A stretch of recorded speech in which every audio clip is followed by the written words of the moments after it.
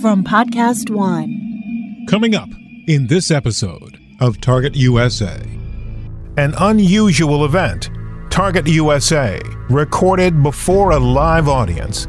We were with former CIA and FBI Deputy Director Philip Mudd discussing his new book, Black Site, at Politics and Prose bookstore in Washington, D.C. When the towers fell on September 11th, 2001, nowhere were the reverberations more powerfully felt than at CIA headquarters in Langley. Almost overnight, the intelligence organization evolved into a war-fighting intelligence service, constructing what was known internally as the program. We weren't prepared for what happened. We were an organization dedicated to recruiting people to be traitors to their organization or their country, having those people talk to us about what was happening in places like China and Russia, and all of a sudden somebody said, maybe we actually have to detain prisoners and conduct aggressive interrogations. The book is called Black Site, the CIA in the Post-9/11 world, a Target USA episode recorded before a live audience. Coming up on this edition of Target USA, The National Security Podcast. From WTOP in Washington, D.C., this is Target USA. Russia could render huge harm to this country. North Korea's secret missile. Capable of reaching the whole of the United States. Dangerous terrorist. D.C. is repeatedly mentioned as someplace they would like to seek an attack. Cyber criminals. Decryption successful. America has a target on its back. And on this program, we investigate the threats, the people behind them, the agencies fighting them, and the impact on you. This is Target USA, the National Security Podcast. I'm J.J. Green. This was an unprecedented event for Target USA. It was the first time we've recorded a podcast before a live audience. It took place at Washington, D.C.'s Politics and Prose. In addition to an interview of former CIA and FBI executive Philip Mudd about his book, Black Site, we took questions from the audience. This hard-hitting interview had light moments, but it was peppered with difficult questions about the audience, prompting tense moments. I interviewed Mudd about the hours, days, and months and years after the 9/11 attacks and some of the decisions the CIA made to try to extract information from people it believed could lead them to the perpetrators of the attacks. We'll get to the light moments soon enough. But I want to start this podcast off actually by going to the end or near the end, to some of the questions, to one of the questions that was asked, to give you an idea of just what the scene was like in this interview. One last question. You mentioned legality. Hitler always said everything we're doing is legal. Sir, I'm sorry. We didn't kill 5 million people. Next question. That exchange makes it very clear that almost 20 years after 9/11, people are still upset about some of the things that were done in the haze of trying to figure out what happened and to hold those responsible accountable. But to the beginning of the interview, this is how it all started. Now please join me in welcoming Philip Mudd and J.J. Green.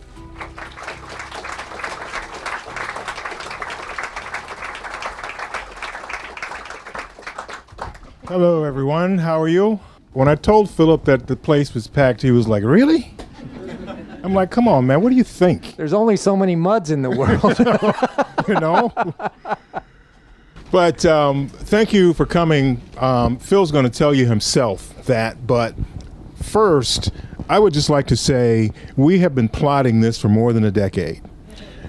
Honestly, about 10 years ago, I had met Phil through my work covering the war on terror and a lot of related situations. Philip, at the time, was sort of in the middle of some of this, but we met, did a couple of interviews on the phone and in other venues as well. And Philip said, we ought to take this show on the road. And I said, yeah, let's do it, man. But then CNN got word of it, and he said, sorry, buddy, we got way better journalists than you. So we're going to take this puppy. So they did, and it took a good while to convince Phil that I could still kind of bring some value to the program. But no, seriously speaking, this is one of the great honors of my career because I don't do this at all very often. And it's not that there aren't opportunities, but the thing is, it's the person that's involved in this that really makes this work for me. Philip Mudd is one of the few people that any of us will ever meet that has both the knowledge and the execution of language to explain some very complex things that exist all around us and help us to understand things that are clear, but we simply don't get it because we don't know the intricacies of it. Philip Mudd is the kind of person who can make that happen, and he can make it fun at the same time. So that's my little thing tonight. I'm just really happy to be sitting here with this guy. I'm the stunt guy. He's the real deal. I'm just here for the comedy, I guess. Just a quick comment. Thanks for doing this, JJ. If I drove up to the front gate of the CIA in 1984 because I couldn't find a job. I'm not kidding. I had a graduate degree in English literature, and if you had told me 35 years later that you would join us at Politics and Prose, I would say, I don't know what I would have said. I just needed a job because I had applied to about 35 high schools to try to teach English literature to high school students, and they all rejected me. Thanks for coming. Thank you. Anyway, are we done yet? Let's get the show on the road. So the book is called Black Site, and Philip's written other books, other material. This is a very compelling piece of literature. And in all seriousness, I'd like to get started by asking Philip to tell us in his own words what Black Site is about. I've got a list of questions that I want to go through, but you're the stars here tonight, you and Phil. We want to hear from you. My job, my objective here tonight is to be a traffic cop. I used to work for C-SPAN years ago, and I used to be the guy on Saturday morning that did the Washington Journal. And they made it very clear to me then, you are only here to direct traffic. I got it. I get it. I got it now. So I want Phil to explain what the book's about. I'm going to ask him some questions. Then it's all yours. A simple proposition.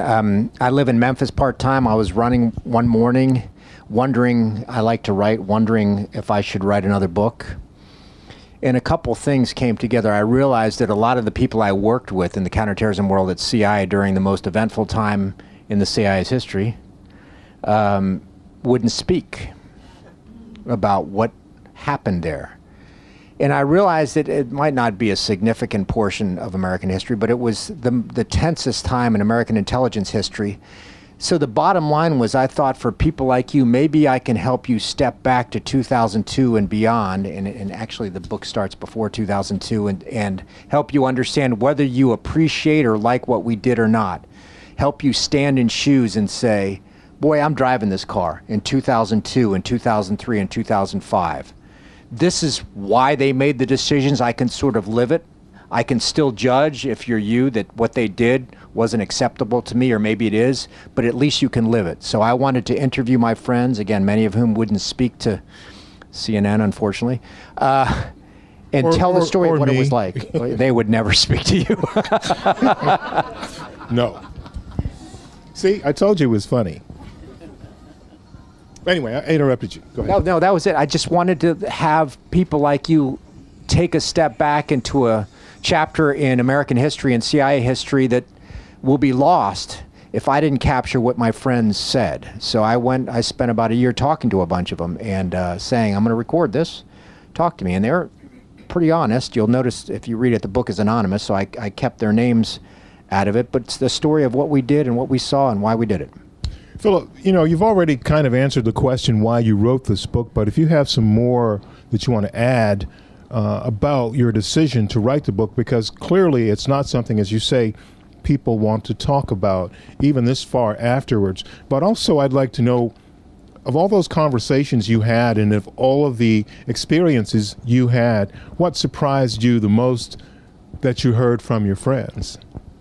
I mean, I wrote the book. One of the reasons is personal. My mom, for all of you who are out in the teaching world, my mom was a teacher. She had 5 kids. She used to sit at the head of the table when we were having dinner, 5:30 every night, and read us stories when we were 5 years old, 6 years. And so I grew. When we went to the library. I grew up in Coral Gables, Florida, South Miami. On Wednesday evenings, it was like the movies.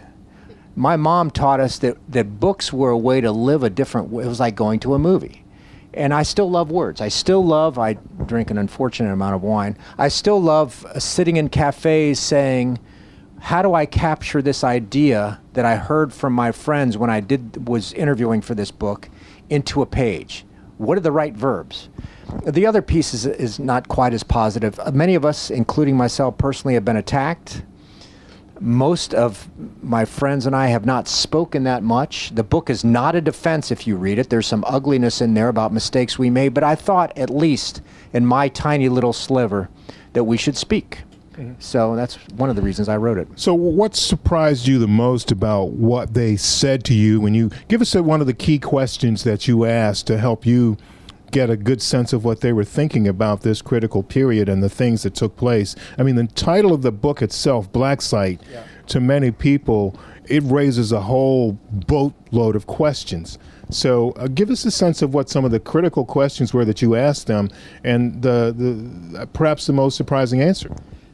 There was only, and I'll leave this to the end of a quick answer, only one surprise. Beyond the historical questions, where were you when, what did you do? I always ask questions about ethics, about morals, about why, and then about not only what you thought about the appropriateness of what we did, but also when you're looking back, and these interviews typically would have been 2016 or 2017, what do you think today? The surprise, I guess, there weren't many surprises because the book is written in third person. All of us are at a bookstore. It was written that way. I experienced a lot of what's in the book, but going back between first person and third person seemed to me to be confusing. So I witnessed a lot in the book, but I can't say I, we, they. So it all says they. So my point is, there weren't many surprises because I was there. One would be consistency.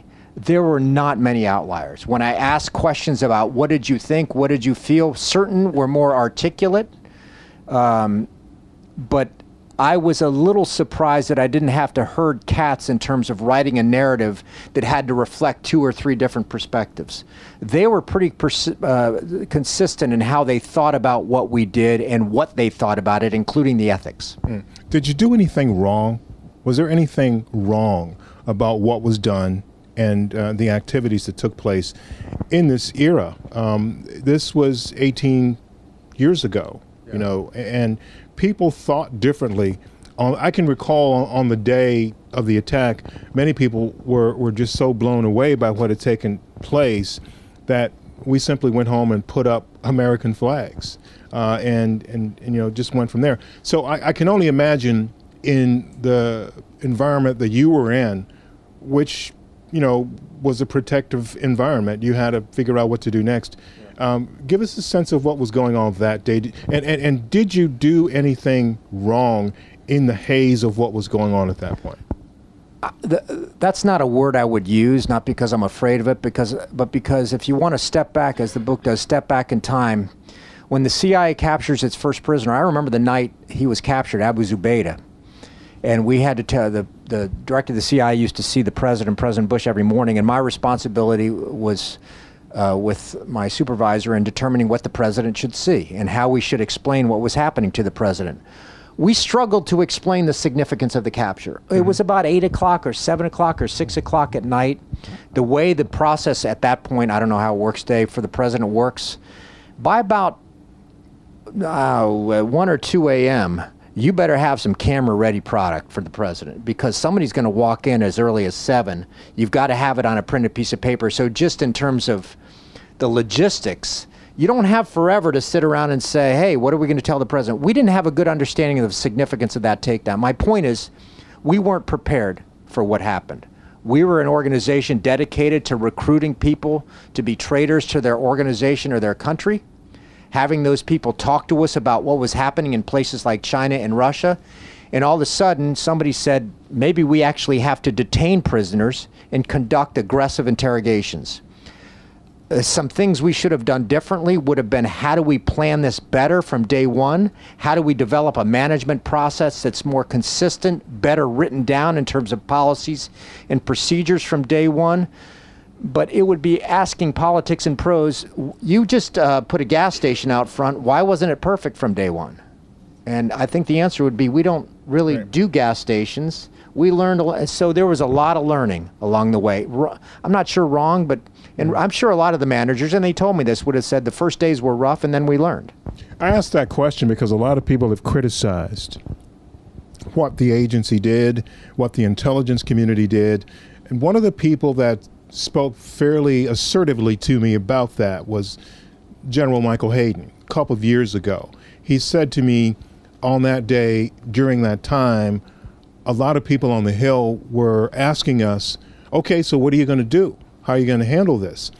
Then later, when the whole hubbub regarding enhanced interrogation came up, it was the intelligence community on the hot seat, and he, and I'm assuming you and a lot of other people, felt betrayed to some degree because you were doing what you thought was necessary, or at least were asked to do at the time, and people on the Hill knew that. Go ahead. You have I'm not angry. I lost my career over this program. I'd never visited a black site. I never interrogated a prisoner, but I was the deputy director of counterterrorism when we had prisoners. And I won't get into details, but I had to leave government in 2010 because I didn't think I had a future. I was supposed to go through a Senate confirmation process, and the Senate was going to say,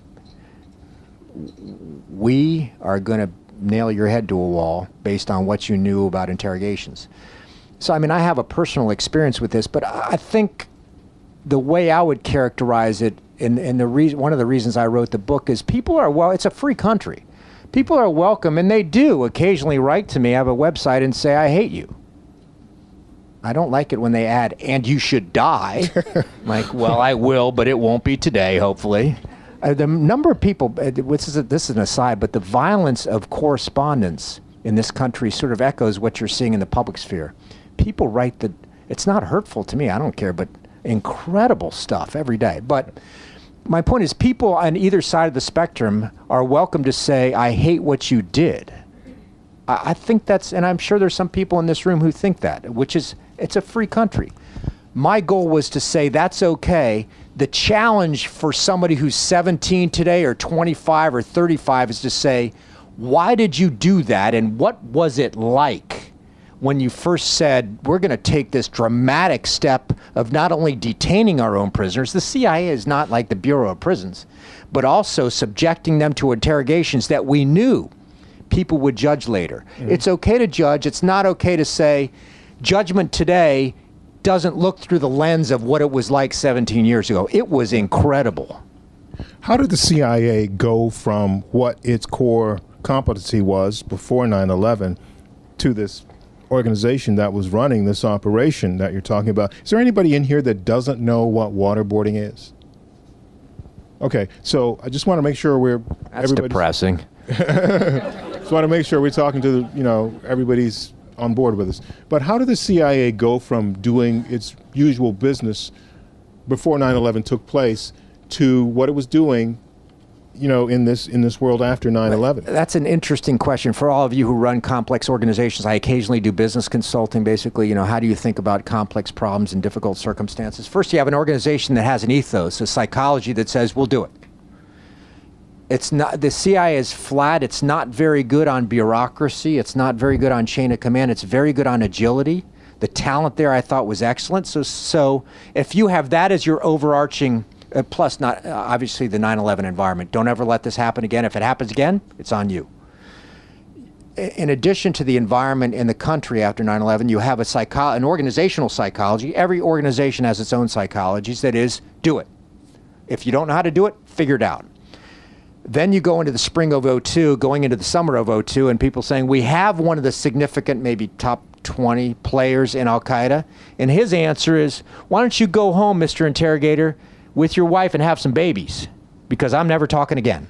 That's what Abu Zubaydah said. Yeah. So in that environment, with that comment from the first major CIA captive, people stepped back and said, well, we can either just let him sit there, or we did have some internal capability with people who had been around the military for years and understanding how we practice interrogations on our own military officers. Why don't we take that and reverse engineer it?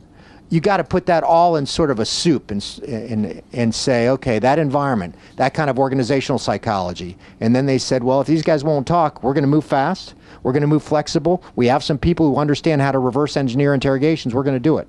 It was very fast. Yeah, interesting. It seemed like things were moving in slow motion at the time for most of us as the search for the perpetrators went on. But you were there in the midst of all of it. So we're seeing some semblances of some of this come back, at least the terrorist activity come back. And in the few years we saw ISIS very active, we saw them do some horrible things too. And a lot of people said, well, maybe what they were doing, the enhanced interrogation or all of the tactics weren't so bad. So what do you say to folks who might approach you and say, why don't we go back to that, considering, what some of the threats are out there now? That's not going to happen. I see the public debate, which is typically by people who weren't involved in the program, and they don't know what they're talking about. The reason is not that people like me, I grew up playing Little League IMU, and one of the challenges I have, one of the frustrations I have is that people who don't like what we did in the public, again, which is fine, it's a free country, somehow think that we're a separate category of Neanderthals. We did the best we could with Para-2s. I look at that question about whether we would go back to that again, and I said, look, I don't apologize for what I witnessed, some of what I participated in 17, 16, 15 years ago. But what I would say is America has spoken in some ways in ugly and aggressive ways, including through the Congress of the United States. And what they said is, some of you people might be subject to legal censure, and a lot of you people did things that don't respect American values.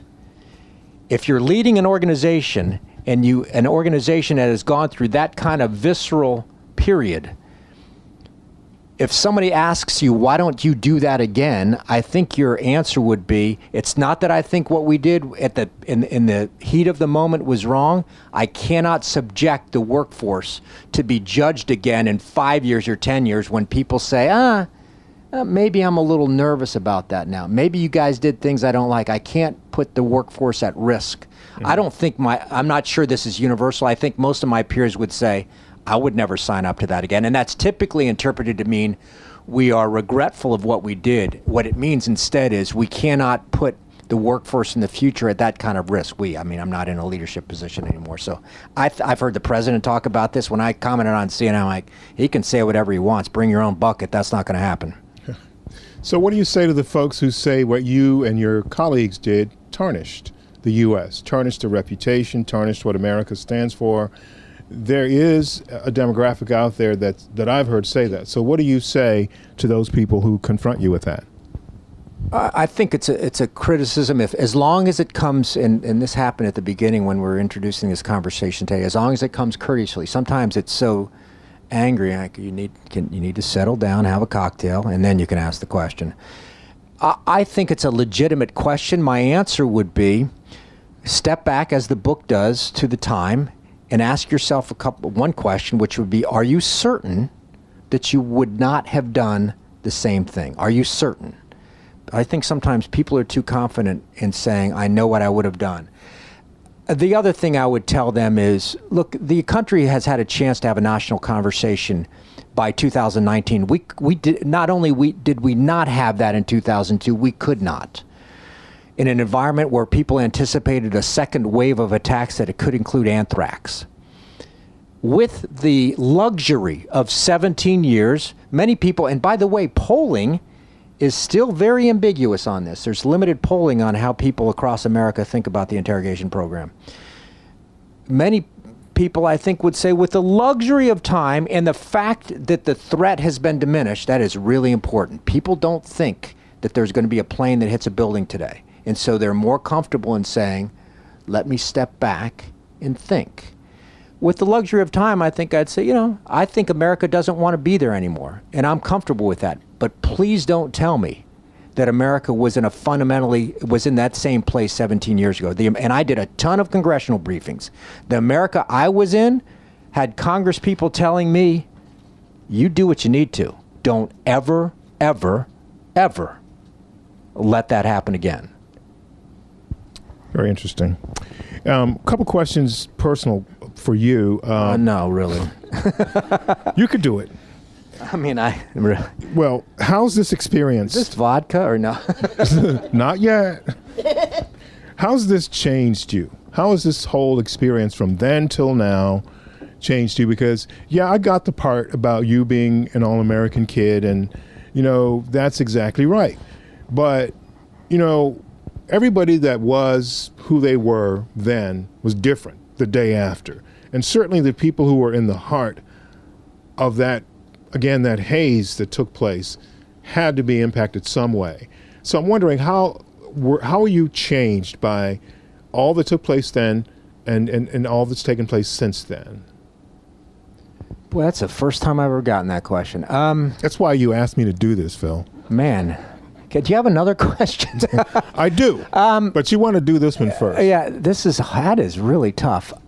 I think it might be about 180 degrees different than what you would expect. I think I have more perspective, more patience, and I don't want to get too personal. I have a long-term girlfriend who's just is the nicest person ever. I'm serious. She is my lodestar. She helps me be better, like nicer, kinder.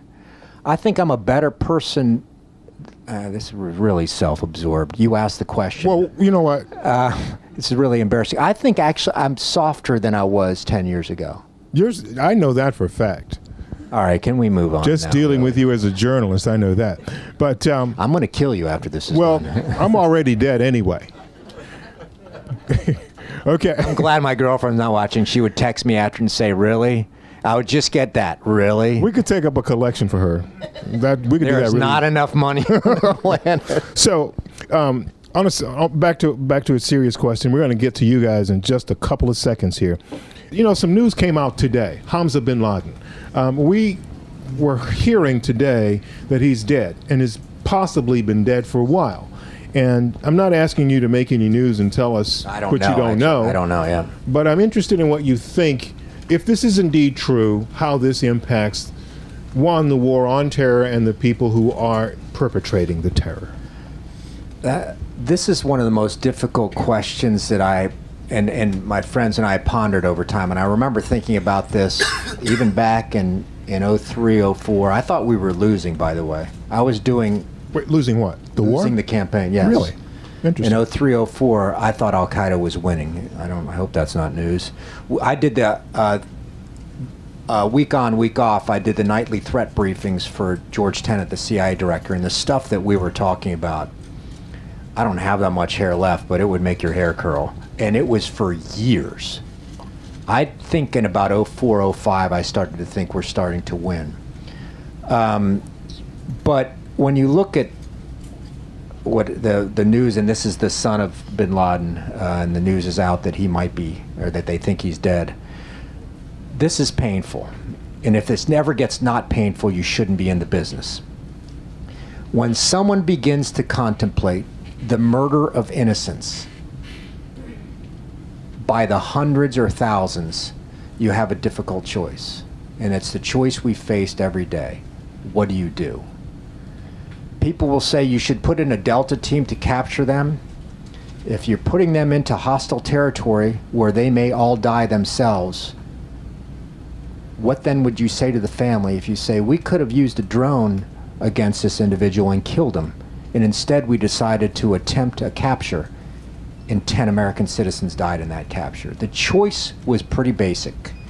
There is an individual, whether it's Hamza bin Laden or someone else, who's contemplating the murder of hundreds of innocents or more.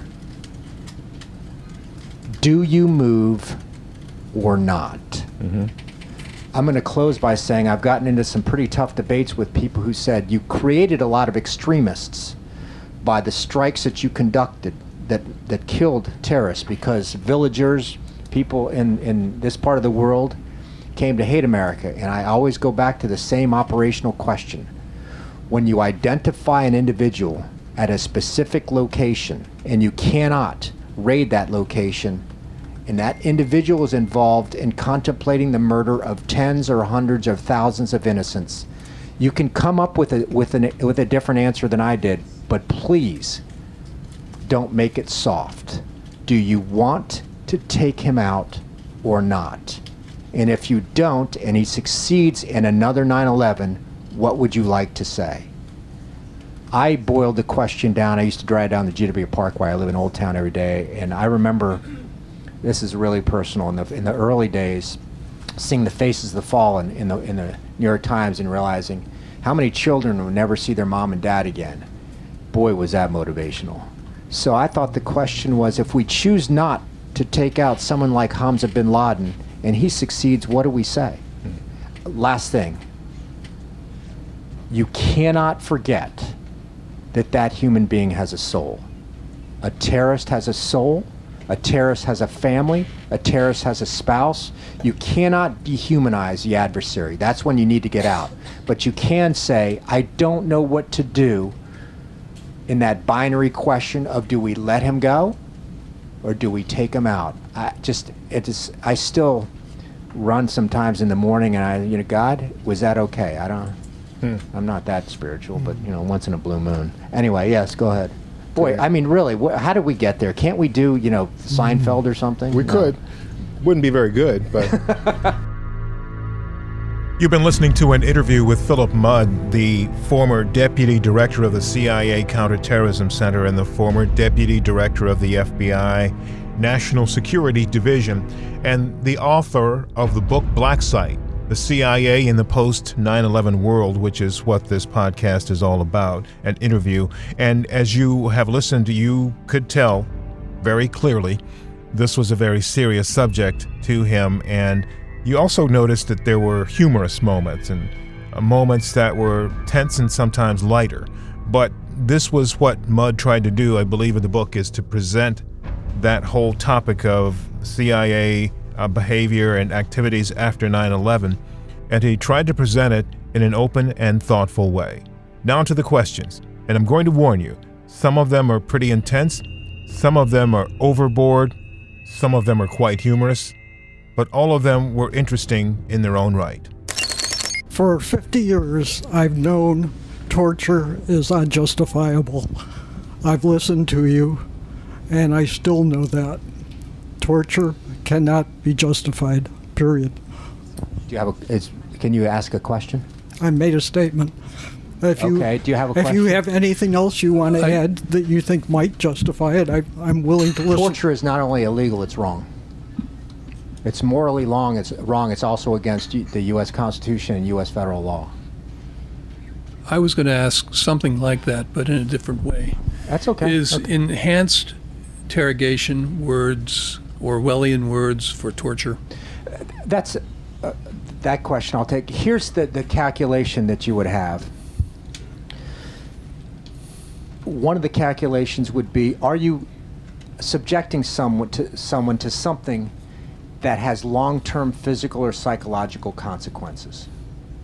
That was one of the, and I'm translating the law, I'm not a lawyer. So the popular interpretation of torture is you touch somebody, or you waterboarded them, or you sleep deprived them. That's not what the law says. I agree with your question about whether what we did was appropriate. My answer would be, if the Congress doesn't think it's appropriate, they should not have said yes, and they should have passed a law that says you cannot do this. Our internal calculation was, the law says long-term physical or psychological damage is torture. Sleep deprivation will not, which is, like it or not, and I'm not saying this is appropriate, I'm just giving you a technical evaluation. Sleep deprivation is extremely effective to break someone down. The legal interpretation of sleep deprivation was that it would not cause long-term physical or psychological damage to someone.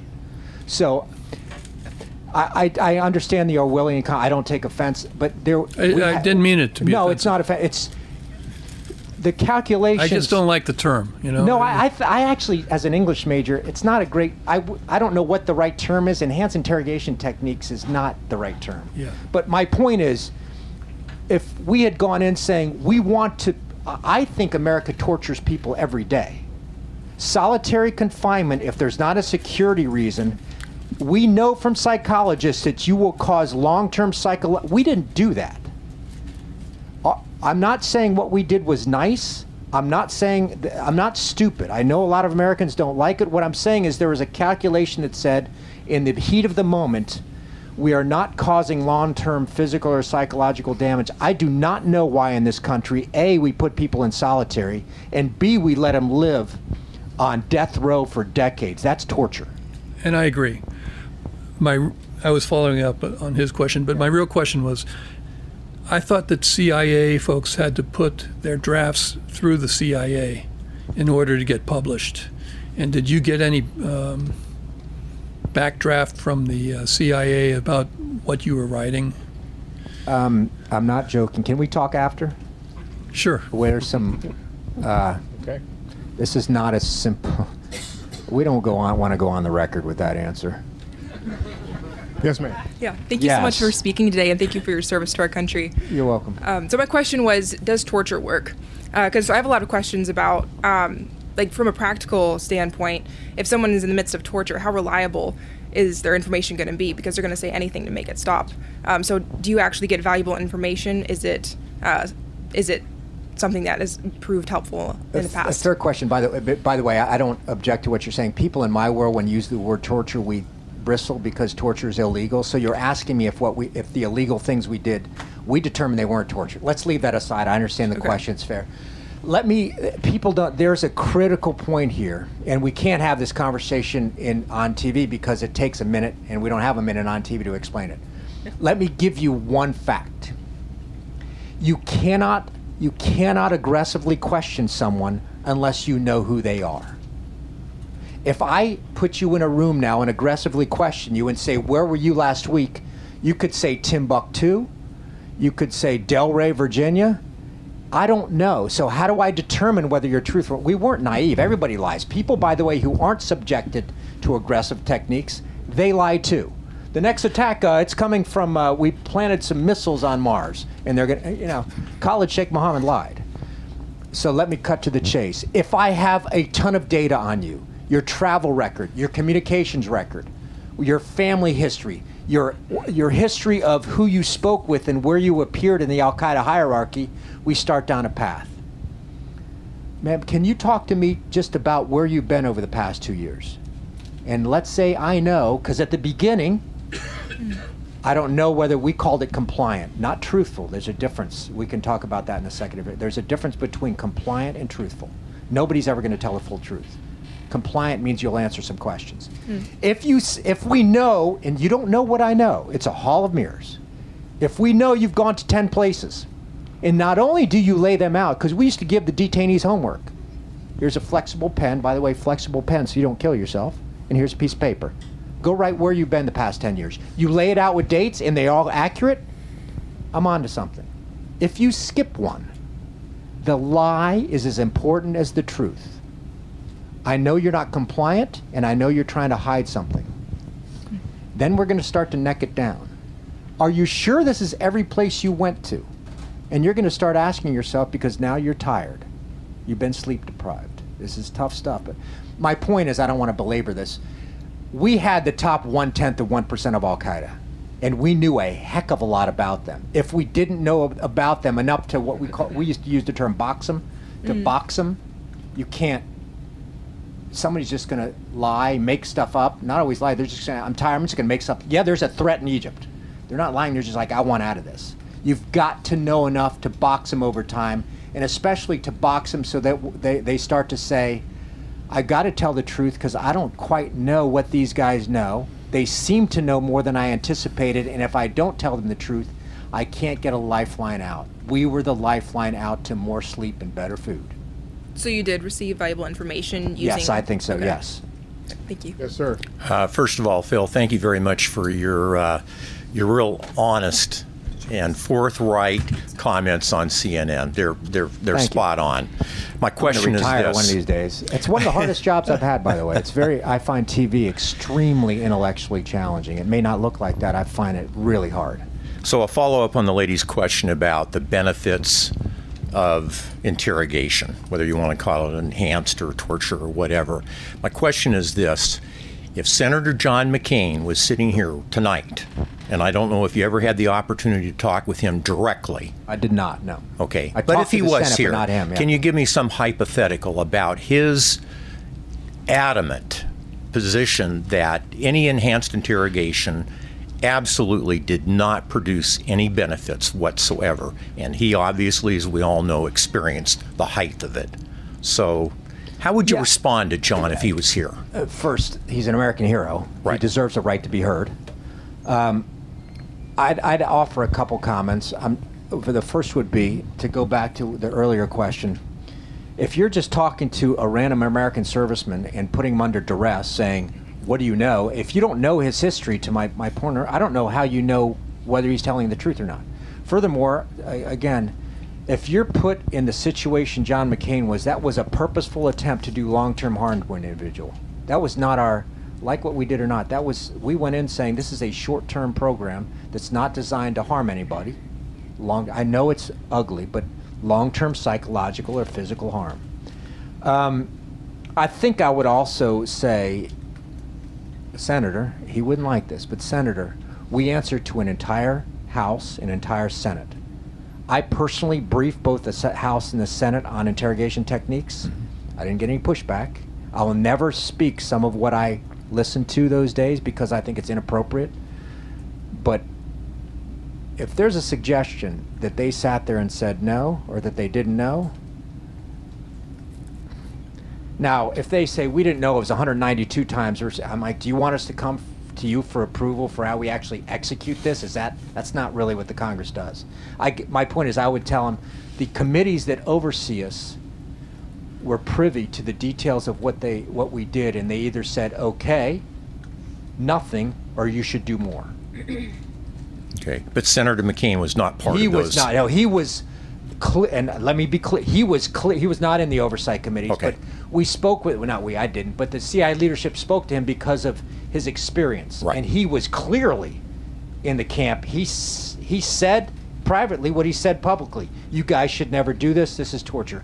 He said that. That's correct. Okay. Thank you. Yes, sir.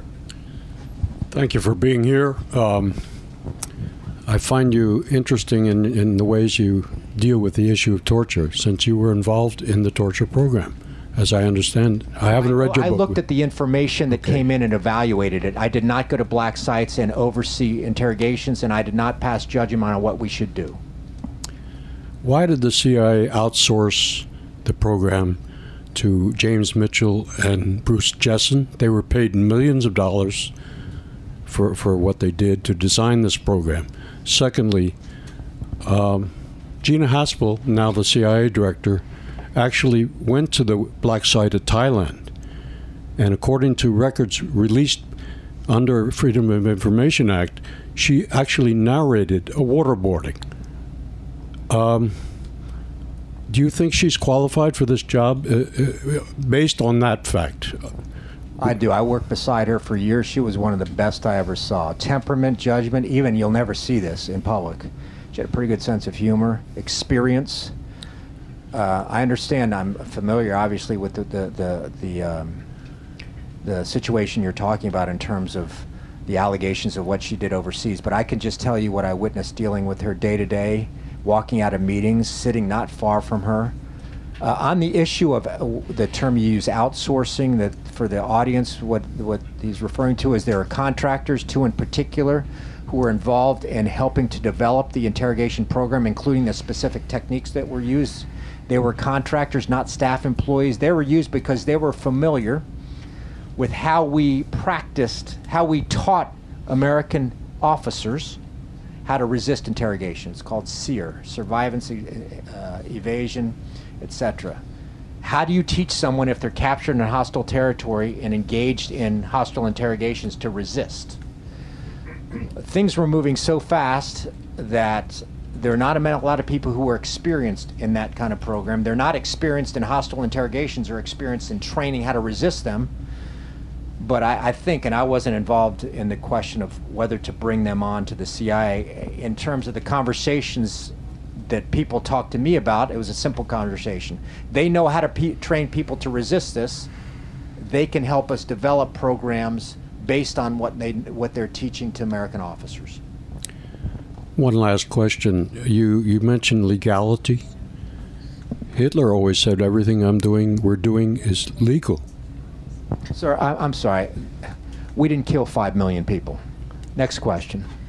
I wanted to That thank doesn't you for answer. I wanted to thank you. Really? Enough. I wanted to thank you for your service. You're welcome. Thank you very much. It was a fun 25 years not.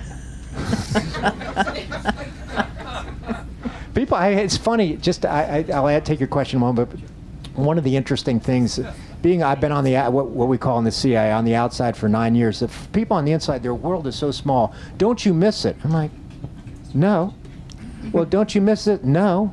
Never. I'm making my little latte at 8:30 in the morning at home in my jammies in Old Town. No, I don't miss it. Anyway, go ahead.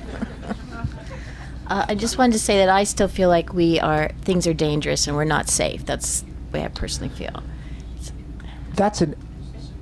Let me give you one simple metric to look for. That's a complicated question when you look at Iran or Iraq or Afghanistan or Pakistan or Saudi Arabia or Yemen. We're better off than we didn't understand the adversary 17 years ago. We weren't well trained ourselves in how to collect tactical information about a human being. We didn't have a global network of allies who were not only helping us, but also had the capability to find, how do you find John Doe in Indonesia? That was tough, but I agree there's a potential that things will get worse, and I'm a pretty glass half full kind of guy. Watch for two things. One is leadership in a militant extremist organization that has a global vision. Not somebody who says, we got to take out the local government, we got to take out the local police station. Somebody who talks in terms of saying, we need to lead a revolution, the Americans are part of the global opposition. Somebody who has a vision, an ideological vision, and the ability to lead an organization. That's the one thing to look for in terms of determining whether we see more threat down the road. The second thing to look for is safe haven. If you find John or Jane Doe in, for example, the Sahel in Africa, and they're starting to say, the head of the snake is Washington, I want to lead a global movement, they've got 2,000 people behind them, and there is not a local capability to hunt them down, and sometimes it's local will, do people want to hunt them down? Those two characteristics, visionary local leadership and lack of local will or capability to hunt people down. I see a little bit of that in Africa. It's largely gone in Iraq and Syria. There's potential in Yemen. I think there's potential maybe in the future back in Afghanistan. We're not out of the woods yet. Americans don't focus on this now. I think we're in a pretty good place, but the numbers are so small. If you decide that you want to train 5 people to come to New York, that is, and they can do obviously tremendous damage. Boy, that is hard to track. I agree. It's not hard to envision a scenario where things get pretty ugly again quickly. Not yet. That wasn't actually my question. Well, that was my answer. Could you have cut me off earlier?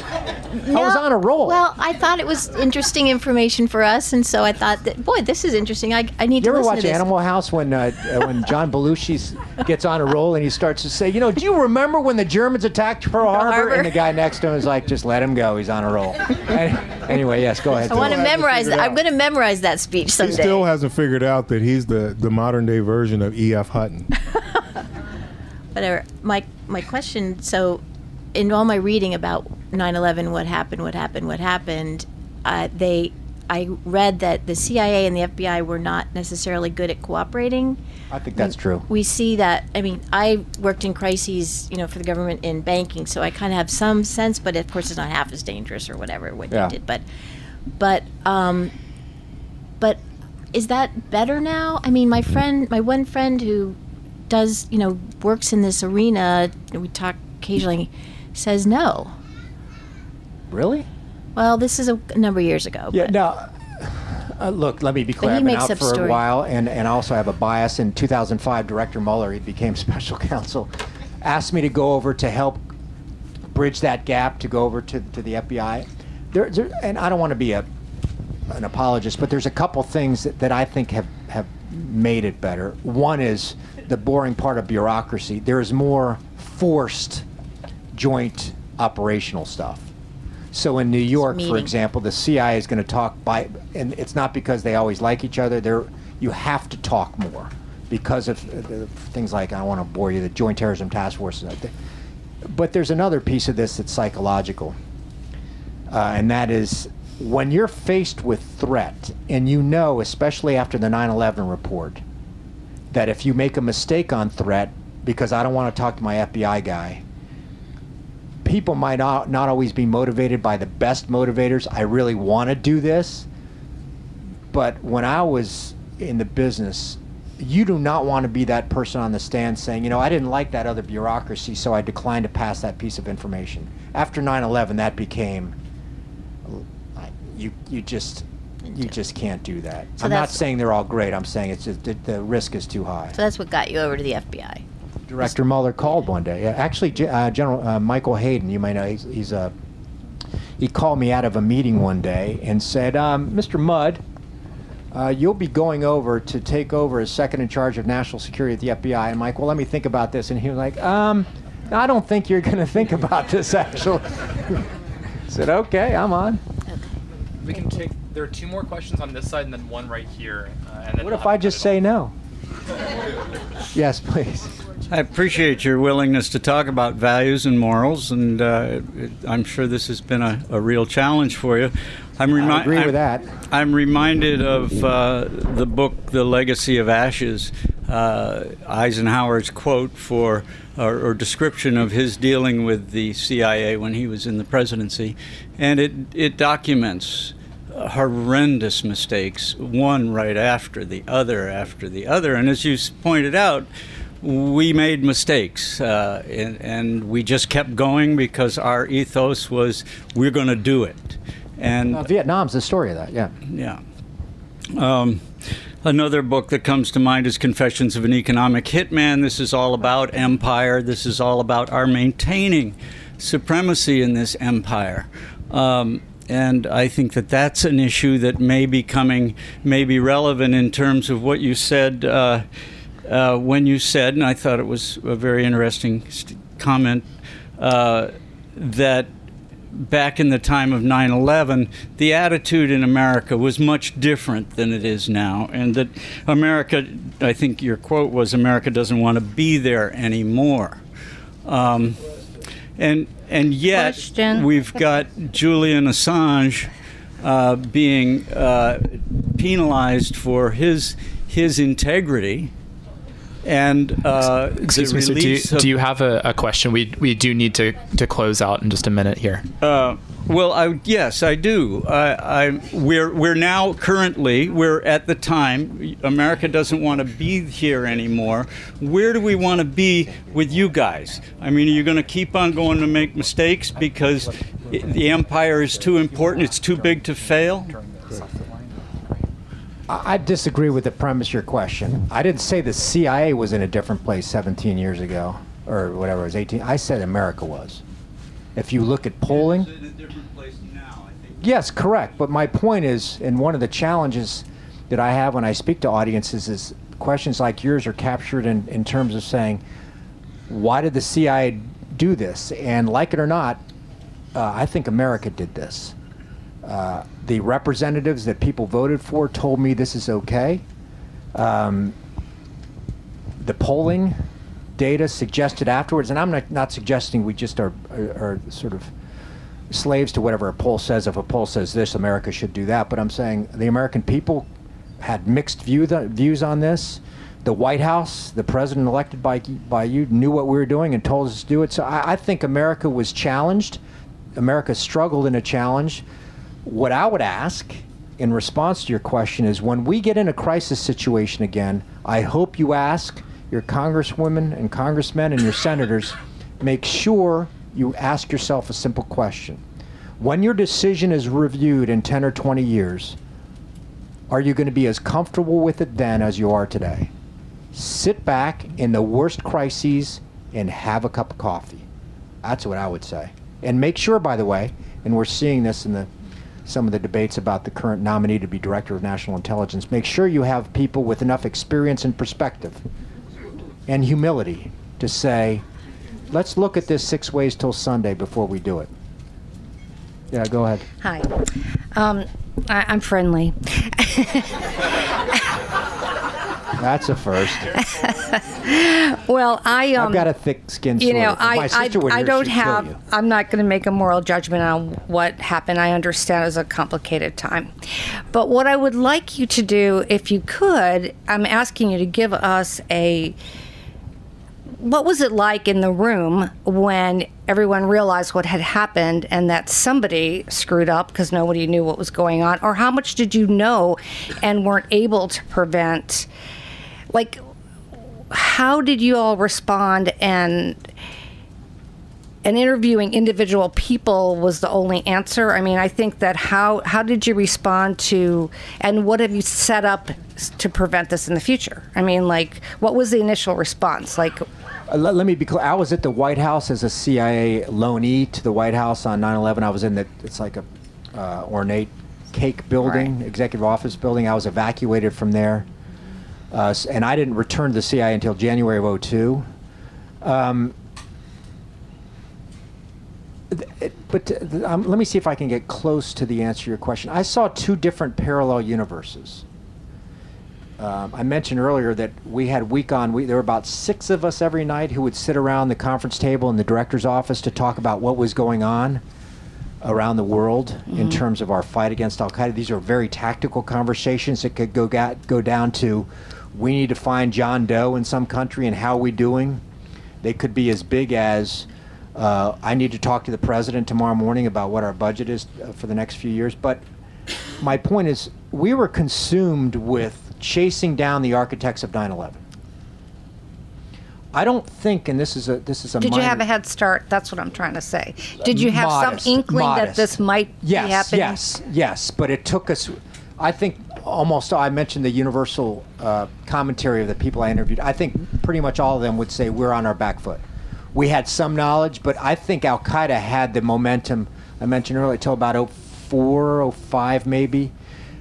I think a minor surprise for us, so you're on a trail saying we have to chart out the architects of 9/11 and find them, was how quickly, and the Iraq War was a key component of this, the country turned towards saying, what did you do wrong, and how do we address the wrongs of 9/11? We were so focused on the mission of preventing another one that I don't think a lot of us were saying what happened before 9/11 and could we have done more to prevent it. I think the 9/11 report is a pretty good piece of government work. Right.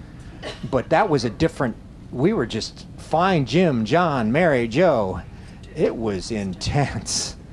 Yeah. And it was almost like another staff was doing what happened before and how do we do better next time. But we had an advantage, but not much. They were beating us early. Thank you. Not a friendly question, unfortunately. That's okay. That's okay. But hopefully civilly presented. Thank you. If I understand your thesis correctly, is that 9/11 was an extraordinary event that required an extraordinary response. But as far as I understand the CIA's operation, they have engaged in enhanced interrogation probably since its origin in the 1940s. For instance, the School of the Americas that has been in existence for decades, and the CIA's participation in enhanced interrogation, in particular in Central America, for decades. This is not something new. This was standard operating procedure.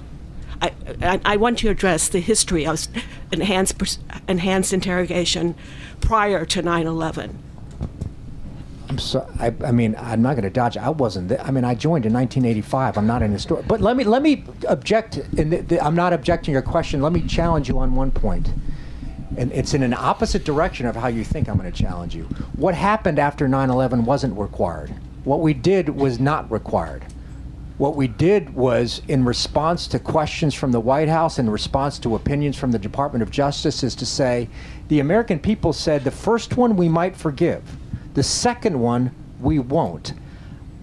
I think that there was a national will towards saying we're going to use extraordinary measures to try to ensure that they weren't required. It was a national choice to say we're going to be more aggressive than maybe we have been since World War II. I think the lesson, and this came up in an earlier question, is I hope people in leadership positions aren't 25 or 35 or 45. Until you live in one of those situations, you don't have the capability to step back and say, I've lived there before, maybe we should slow down a bit. And it's still going on. Guantanamo Bay has not been closed. It's still going on and will be going on. And I think people listening to this should, I didn't write about Guantanamo know. You Bay. have your right to write your book and for people to support you, but people should know that many Americans stand firmly against enhanced interrogation regardless of the circumstances. We don't put our humanity on the line. Okay, thank you. Let me be clear. The book is, if you read it, it's not a defense. It's an explanation. It's an effort to have you live the life.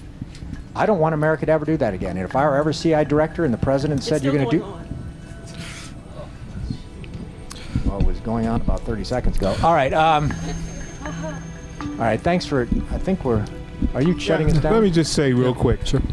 This has been a rare opportunity to see a guy who's very thoughtful about things that aren't easy and that may be flat out difficult to talk about. But he gave it a good shot. And I am just so proud that I had the opportunity to be the sidekick tonight. Not sure this will ever happen again. I can guarantee it won't. But this is Philip Mudd, ladies and gentlemen. Thank you so much, Phil. That's it for this episode of Target USA. Coming up in our next one you won't want to miss. We were being followed and being filmed by someone surreptitiously, standing in the hotel lobby with my colleagues, standing outside the airport. And so that is unnerving. Target USA talked with CNN Chief International Correspondent Clarissa Ward about a troubling incident in the Central African Republic as they were on the trail of what's known as Putin's army, the Wagner Group. 3 Russian journalists were actually killed while they were working on a story about Russian mercenary activity in the country. And after being followed and harassed, Ward and her crew knew that this was a serious situation. Our security guys stayed up throughout the night watching the gate of this tiny motel that we were staying in. You know, if they're getting this nervous, then obviously we're hitting a nerve. We explored what they're so sensitive about and the fact that they're actually harassing Americans that aren't even in Russia. Coming up in our next episode. In the meantime, if you have any questions or comments, send me an email at jgreen@wtop.com. That's the letter J, the color green, one word, at whiskey-tango-oscar-papa.com. jgreen@wtop.com. Follow us on Twitter at TUSA Podcast. That's Tango Uniform Sierra Alpha Podcast. Also, don't forget to subscribe to our podcast. And if you're interested in more national and international security news, sign up for our newsletter, Inside the Skiff, at WTOP.com/alerts. I'm JJ Green, and this is Target USA, the National Security Podcast. Hey, Jordan here. I know a lot of you create your own podcasts, and a lot of you already have one like me. I obviously love what I do. It's taken a lot of hard work to get to this point of success. You shouldn't have to pay fees for platform hosting, distribution, analytics, or fees to create a podcast. You need to be able to focus on producing the best show possible.